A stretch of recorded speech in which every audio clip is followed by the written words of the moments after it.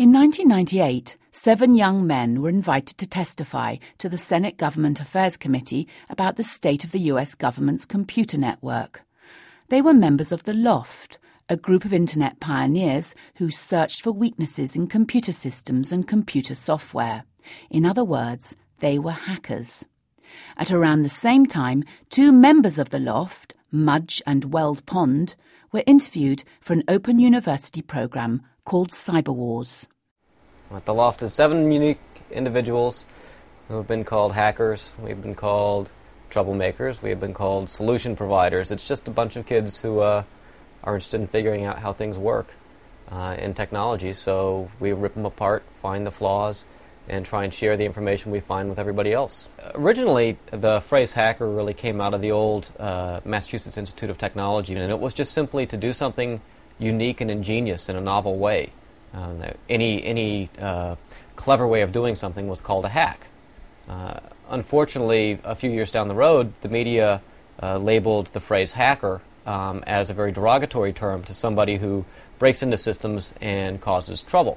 But actual vandalism or troublemaking really wasn't part of it. That was a media-adopted phrase. A lot of times in the hacker community, we refer to things like that, such as crackers or maybe pranksters or something. People who use these computer systems need to know the vulnerabilities there. If they wait for the manufacturer to tell them, they're going to be vulnerable a lot longer. The main reason we would target a particular operating system like Microsoft NT is we see that it's being adopted by lots of people. We see that it's being sold as a secure solution. And whenever someone's selling a secure solution, and that's what's coming out of a marketing department, our ears perk up and we say, well, is it really secure? And so we just start banging on something that's popular and being sold as secure. We just bang on it, and as soon as we start finding flaws and problems with it, that just eggs us on to keep going. And it's interesting to watch the manufacturer of the software, how they react to us. Whatever we talk about a flaw or vulnerability, we're not going after any individual user. We're not saying, oh, look at Citibank. They have this web server set up, and if you just type in this password, you get right in. We're not, because there's a back door or something. We don't talk about things like that, but we might say, Microsoft's web server has this flaw, and all the users who use this web server need to know about it. Yeah. So I think there's a big difference there. I mean, this is just classic in the software industry. You put it out there, and then when problems are found by your users, then you fix the problems. If no one finds it, I guess it wasn't a big problem. But with security issues, that's with a whole class of problems with software. But with security things, it's especially bad because as soon as that problem is found, real things of real value. We're not talking about, I said make it red and bold, and it came out purple. We're talking about things where people's whole businesses are running on this software, and if a problem's found in something which can totally shut someone's business down, that's a lot more serious. Think about buying a bulletproof vest.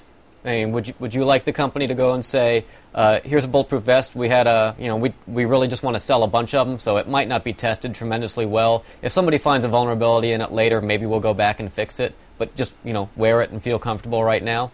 No way. I mean, that's what they're doing with the software out on the networks. They're saying, here's our secure web server, here's our secure electronic commerce transactions. We really would much rather write the cheapest, most cost-effective code. We don't need to have people who are security experts because that costs more money than just having regular people who just churn out code left and right. Legally, in the United States right now at least, the software companies can just say, oops, sorry. And that's all that they're liable for. Usually when you install a software program, there's a screen that comes up, which is the license agreement, which is usually like 5 or 6 pages of legalese. And no one really reads that or understands it. They just said, okay, because they want to run the program. Well, in that agreement, it says, if this software fails for any reason, usually your only recourse is to get a refund. Mudge, Weld and the other Lopht members worked in a scientific way and made sure they always stayed within the law. We have probably about 50 different machines set up in here on networks. If we want to break into a system, we'll set it up locally here and attack it. There are a couple of advantages to this. One, it keeps us out of jail because we're not breaking into somebody else's systems that we don't own and don't legitimately have access to. And the other thing is that it's in a controlled environment. And just like any research environment, you want to be able to control everything else that's happening around it.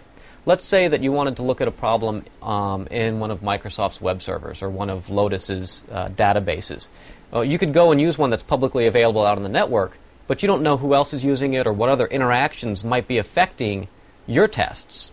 If you set it up internally, you control the entire environment, so you know when you plug data in and you get data out, that was a direct result of your experiment. So it makes it much quicker and much easier to find the actual flaws. Once you find them in this environment, they'll work in any other environment, but you don't have to worry about the noise generated by other interactions. Like all the members of the Lopht, Mudge and Weld didn't use their real names. Well, we find that often we have to work with pseudonyms because of the type of work we do and the way that it offends certain companies. If you're a multi-million-dollar or multi-billion-dollar company and 7 individuals here cost you a couple points on the stock market, not out of any sort of malice and not out of trying to profiteer on it, but basically by showing that you were selling snake oil or that your product does not behave or operate the way you claimed it did. We've had situations where they have expressed interest in making our lives a little more difficult.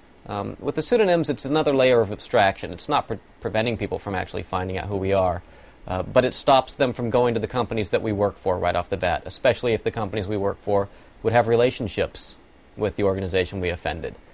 We know several organizations where people who don't operate under pseudonyms, and this is all done in our spare time. This isn't done for any organization or company, but we know some people who, in their spare time, did some research, offended a couple large companies, and that company's legal team approached the company that these people worked for and said, if either fire him or we're gonna sue and we'll stomp you because we're a much bigger company. We don't need that difficulty. If they want to come after us, they come after us here because we have no money. So it's not worth it for them to sue us, and that would turn us into huge martyr heroes, and that would just shove the problem that we had exposed out, to that many more people. So they kind of leave us alone. It's the little Robin Hood. From the Open University.